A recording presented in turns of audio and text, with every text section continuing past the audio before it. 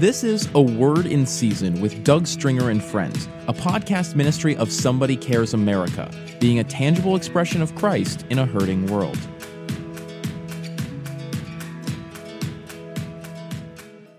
Welcome back to another Word in Season with Doug Stringer and Friends, and this is Doug Stringer. I know the last 3 weeks we've been talking about revival prayer, the power of desperate prayer, and praying effectively through times of challenge. And I want us to talk today as we have a special guest that I'm going to introduce in a moment, a friend of nearly 2 decades, Mark Roye, who works with us as our field representative during disasters. He also has a ministry every day of the year out of San Antonio, originally called Blood and Fire, and he'll share more about that, but now officially Somebody Cares San Antonio. He's been with me all over the country, all over the world, involved in disaster relief, as well as everyday ministry to people in crisis. In fact, he's built quite a few playgrounds and doing a lot of disaster relief work with those who have been trafficked in human trafficking, children that have been caught up in that in different parts of the world. He's gone to Cambodia numerous times and other countries. So you're going to be excited to hear and really learn a lot from hearing the heart of Mark Roye in a moment. One of the things I wanted to share is the importance we're transitioning to find out what he's about to talk about is that prayer moves us to a place of intercession that moves us into doing something tangible.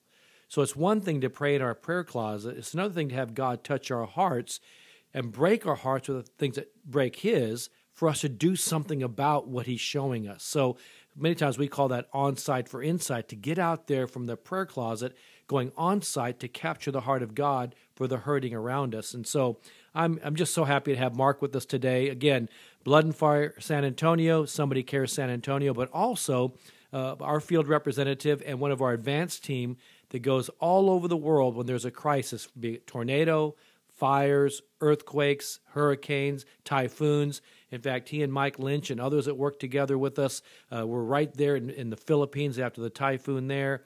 What an incredible network of relationships that have been developed over the decades, that we're a net that really works, that we're able to connect together in the midst of a crisis to work to and through local churches and communities. So when all the media attention's gone, all the people have gone, the church that we help give leverage to and equity to is still there. That's what we want to do, work to and through local churches and ministries because they know their community far better than anyone else. And it's not just during a natural disaster. There are human crises. There's other challenges that we want to be able to come in and train, encourage, leverage, empower, to equip those who are everyday champions and heroes like Mark Roye. So, Mark, thank you for coming onto the program. It's an honor and a privilege to serve the Lord with you, and just a great privilege that we are connected together at the hip as part of our Somebody Cares Disaster Relief Network, as well as all of our Somebody Cares chapters and centers and affiliates. Mark, what's on your heart? Thank you, Doug, so much for the opportunity to be able to come and just share with you on your podcast. It's just such a great privilege to be in relationship with you. You know, when I think back of everything that we have done when it comes in regards to disaster relief, it really is all about relationship. And, you know, Doug and I have known each other for going on 19 years now. And we knew each other from afar, if you will. But Doug and I were attending a conference in Colorado a number of years ago, I think almost 2000. And we were both in the lobby, and someone introduced us, and we just hit it off right away. And a lot of the philosophies that we had together, as far as how we did life, how we did ministry, was very, very common. My wife Susie and I had just started Blood and Fire San Antonio, which was an inner city work, and just working with the inner city poor. And we were just barely, maybe a little bit over a year and a half old. But that we had just learned some practical things about how to help people, how to distribute food, how to cook meals, and do a number of different things like that. Just really how to deal with people in crisis. And it wasn't long after Doug and I met that Hurricane Katrina, of course, hit New Orleans, which is a historical storm in size and effect on that whole area. So we immediately took our barbecue pits, which we have here. It's part of what we do as far as providing food service in our community and with people in need. And we went down there, began to work, and that was our first time we'd ever had done things. We really didn't know what to do. We just always kind of have this philosophy that it's our responsibility to show up and set the table, and it's God's responsibility to bring all the resources. And that's really what we did. Not long after Katrina hit, Hurricane Rita came in. I think it was like 10 days, maybe 7 to 10 days right after that. And we had come back to be a part of the over 15,000 people were coming to San Antonio. They were coming out of New Orleans. We came back to help with our city and other ministries here. We had first gone to Houston to work with Doug in regards to all the ones that were being brought there from the New Orleans area. And then when this happened in our own city, Doug released me to go back and just be a part of helping there. And then Rita came. And Rita was the first time that that really Doug and us, Somebody Cares and Blood and Fire, we really began to work with people. I can remember going into the Beaumont area, which was kind of the epicenter of where the storm surge and all the destruction came in. And we just began to set up our barbecue pits. We ended up having 4 barbecue pits there. We set up in a place called Grace Plaza. It was with the church that we were working with there, and in 10 days we did something like 24,000 meals. But I can remember Doug late one evening after, they were long days, 16, 17, 18 hours worth of cooking and preparing and serving 3 meals a day. And I remember Doug coming and just eating some of our chicken, which was awesome. And he really enjoyed that. And at that time, Somebody Cares was representing another national organization, and we were greatly blessed not only for just to have Doug and the team there. They gave us other supplies, directed other resources that we could give to the community, but then also blessed us with a financial gift that really helped us, because that's one of the things about disaster relief. None of us really have a budget line item for something like this. We're just small organizations and ministries that just come together in a time of need just to begin to help. My primary role with Somebody Cares is really to be the front-end assessor, someone that goes in with boots on the ground, as we say, and represents Somebody Cares America, Somebody Cares International, and we begin to really look at what the needs are. Every single storm is so different. And of course, every storm in the eyes of the people that are experiencing it, whether it be a hurricane or it be a flood or it be a fire or tornadoes, it's always the worst thing they've ever seen, which it really is for them. But what happens is we really begin to go in and to assess really what the need is in the community, how big the need is, how long-term it may be, what are the things that have been affected by the storm, because there's all kinds of things logistically, even with utilities. All of it gives a different focus of need, if you will. And so usually when I go in, my whole goal is going there representing Doug and Somebody Cares. Jody, our vice president, is usually in the office, and she's the one that's fielding the calls. And I really enjoy the whole process of being on the ground and beginning to meet people. And so I'm like a general, if you will. And basically what happens, I begin to communicate. We do it through personal calls and conference calls. And we begin to assess what the need is, what the damage is, and what's the best thing that we can do to help them. Every disaster has different needs. There's not just a one size fits all.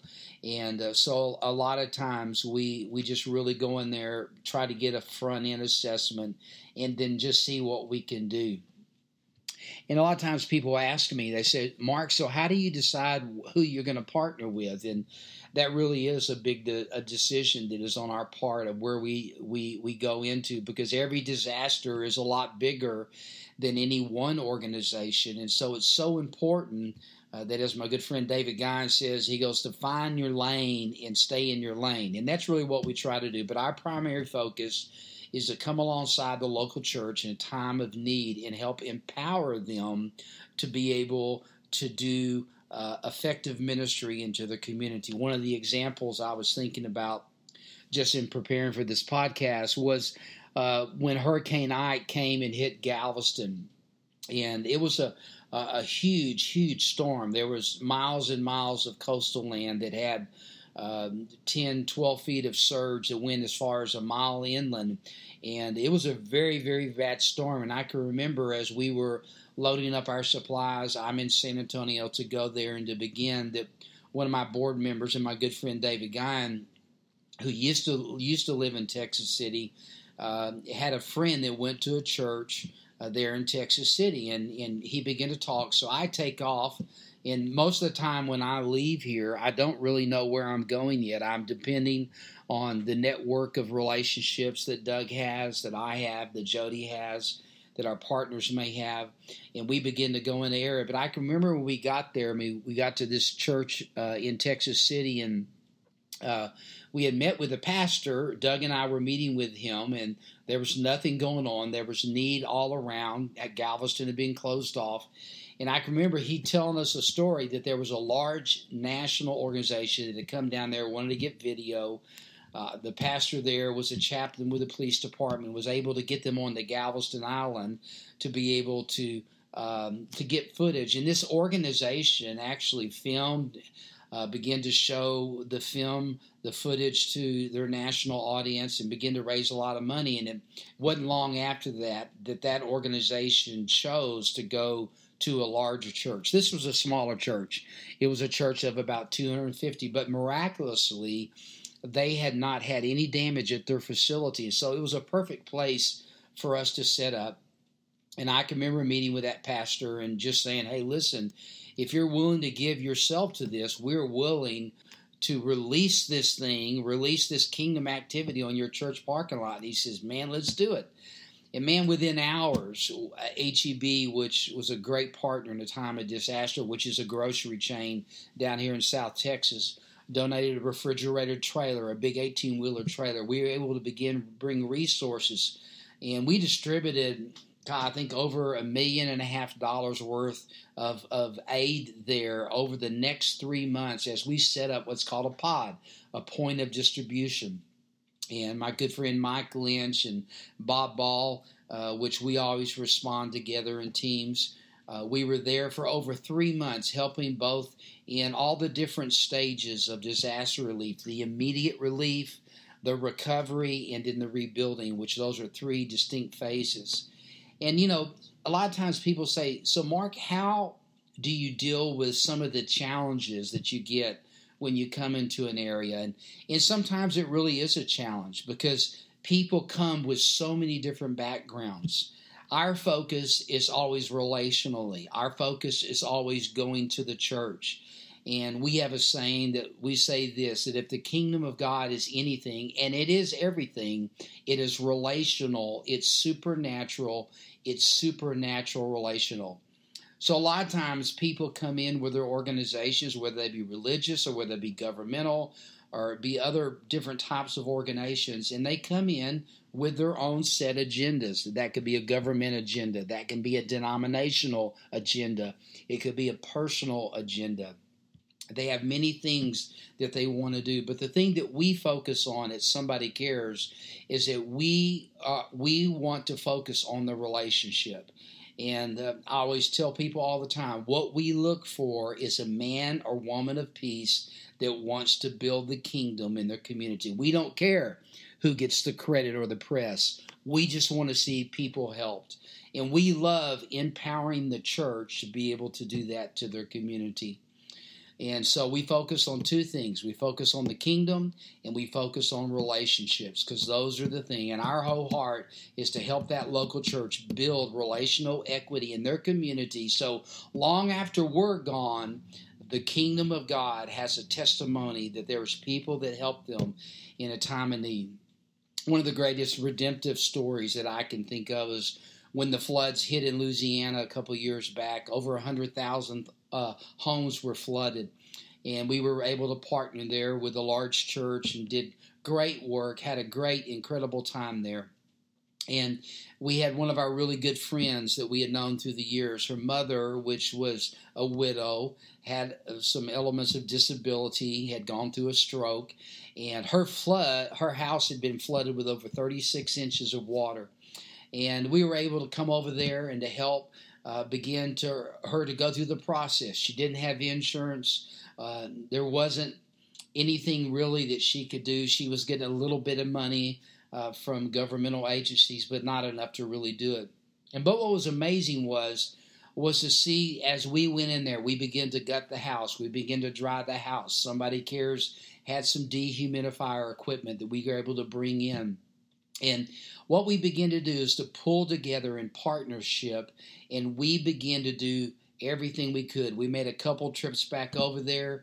We had a great partner, Hosanna, from up in Minneapolis, Minnesota. Mike Lynch hooked us up with them, and they were giving away building supplies in the community. I think they distributed, well over $1 million worth of brand new doors and windows and carpet and tile and cabinets, all kinds of great things. And we were able to get those things that were totally free, and we were able to begin to take other people over there, craftsmen, and we were able to help build the house. And it was just one of the greatest stories, greatest experience. I felt like I was doing it for my own mother. And we were so blessed to help this widow get through that. And I tell people this all the time. Sometimes it gets so overwhelming when you see the thousands and the thousands and the thousands of people that are in need. But the thing that we always say is that you can see the 1,000, but you can look for the one. And that's how we really manage it emotionally. That's how we manage it with our resources, is we look at it relationally. Who is God connecting us with to work for the kingdom? And then on top of that, we know that we can't help everybody, but we can help somebody. We couldn't do it if it wasn't for partnership. Other ministry partners as well as individuals that help empower us to be the hands and the feet of Jesus. So, Doug, it is just such an honor to work with you and to work with Somebody Cares America. And we literally traveled all over the United States. We've been in Haiti. We've been in the Philippines. So many different places. And many, many times what we feel like is a little boy with a little lunch. And we just show up with what we have, and we ask God to bless it, and God always blesses it. And, Proverbs 19, verse 17 says this. It says, "He who's gracious to the poor lends himself to God, and God will greatly repay you." And that's what we want to do. We want to have a heart of compassion that reaches in a time of need and represents the kingdom of God, the love of Jesus, the love of the Father to people in a time of need. And so, Doug, thank you so much for allowing me to share, and I just bless you and so honored to work with you. Thank you so much, Mark. Thank you for sharing out of your own experiences and your own heart of the things that we do every day together. And so many of those that partner with us and our net that works, it is bigger than any of us as we come together to partner together to reach people every day, 365 days a year, not just in natural disasters, but in everyday crisis and challenges in people's lives. Now, Mark, you brought up a story about us first meeting nearly 2 decades ago in Colorado Springs. I remember that day because we were there for a gathering of kings and priests, a marketplace gathering. And I remember because we got to the hotel and the place got shut down everywhere because of the snow blizzard. But yet it brought us together. We were able to fellowship together, get to know each other, and we've been connected at the hip ever since. Speaking of that, Mark is one of those everyday champions that we get the privilege of serving together with, not just through our Somebody Cares network, but in everyday relationships, and as I shared earlier, the things he does all over the world in partnership together. But the other is that there are people like you that are listening that have a heart of compassion to be a tangible expression of Christ in your communities. So we're praying for people like you as well. For those that would like to know more about what we do, go to our website at somebodycares.org. That's somebodycares.org. And the four components of what we represent is prayer initiatives, because everything has to be born out of a place of communication with God that gets God's heart to go do something, and the place of his presence. The second component we're involved in, from local to international things, is the area of our Compassion Coalition, or network of ministries that are connected together to be a tangible expression of Christ every day. And then the third is the place of disaster relief and response, training, preparation, and response, because those who are everyday champions 365 days a year in their communities, when a crisis happens in a corporate context, they're the most equipped. If we can come alongside to help partner with them, get resources to them, empower them, they're the ones that already have the passion for the community and the love for people. And from that, out of that disaster relief component, we also have all these connecting together. People begin to watch, from athletes to medical professionals to business leaders to pastors, intercessors, everybody working together, and we've called it now Leadership Awakening. It's because we have so many people that are wanting to be encouraged through the challenges they go through to lead well, to be able to look past the circumstances of any crisis or challenge, personally or corporately, to finish the race well. There is a need today more than ever before for a leadership awakening, from preachers to politicians and all in between. We need a leadership awakening of courageous, persevering leaders who have the capacity to look past the circumstances to help lead people into their place of victory and promise, bringing hope and healing in the midst of a difficult season or a difficult time in their lives, or even in the world that we live today. We hope you enjoyed this episode of A Word in Season with Doug Stringer and Friends, and ask you to prayerfully consider supporting the ministry at somebodycares.org, or by texting your donation amount to 805-422-7348. Please join us again for A Word in Season with Doug Stringer and Friends.